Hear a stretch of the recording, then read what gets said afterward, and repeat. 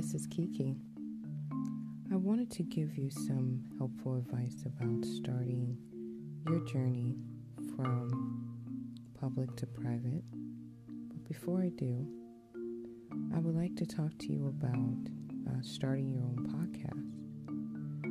I am using Anchor. Anchor is the easiest way to make a podcast. It gives you everything you need in one place for free. That's why I'm using it, which you can use right from your phone or your computer. The creation tools allow you to record and edit your podcast so it sounds great. I think I sound great. They'll distribute your podcast for you so it can be heard everywhere. Spotify, Apple Podcasts, Google Podcasts, and many more. You can easily make money from your podcast with no minimum listenership. Download the Anchor app and go to anchor.fm to get started. Thank you.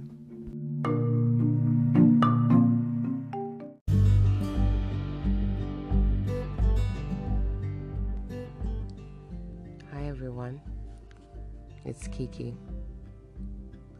I want to talk today about intentions, and it's important because the intentions is everything that starts any event you create, public or private. And what happens with your intentions matters, mostly for the outcome. But the intentions in private are to stay that way.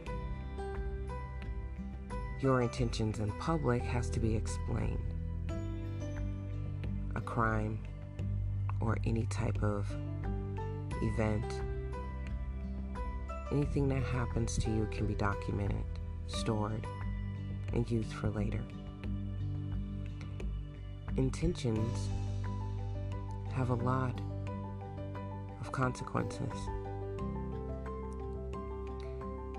Intentions can cause more problems than good. Or the intentions, once revealed and feel that they are true, can create something very magical. It's about your way of thinking and how you perceive it.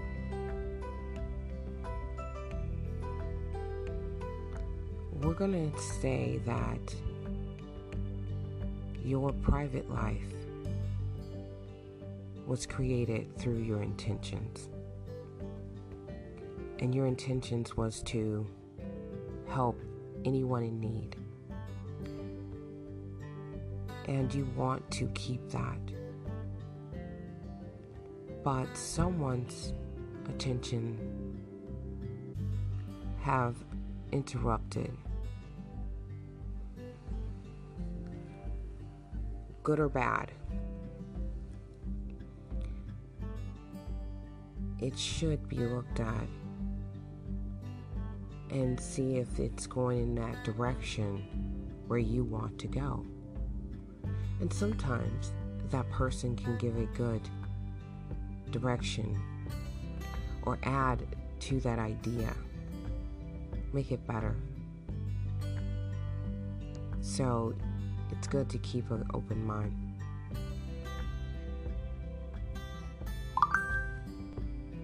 The reason why intentions are important because the court cases, relationships of all sorts, and what we display, it all starts there.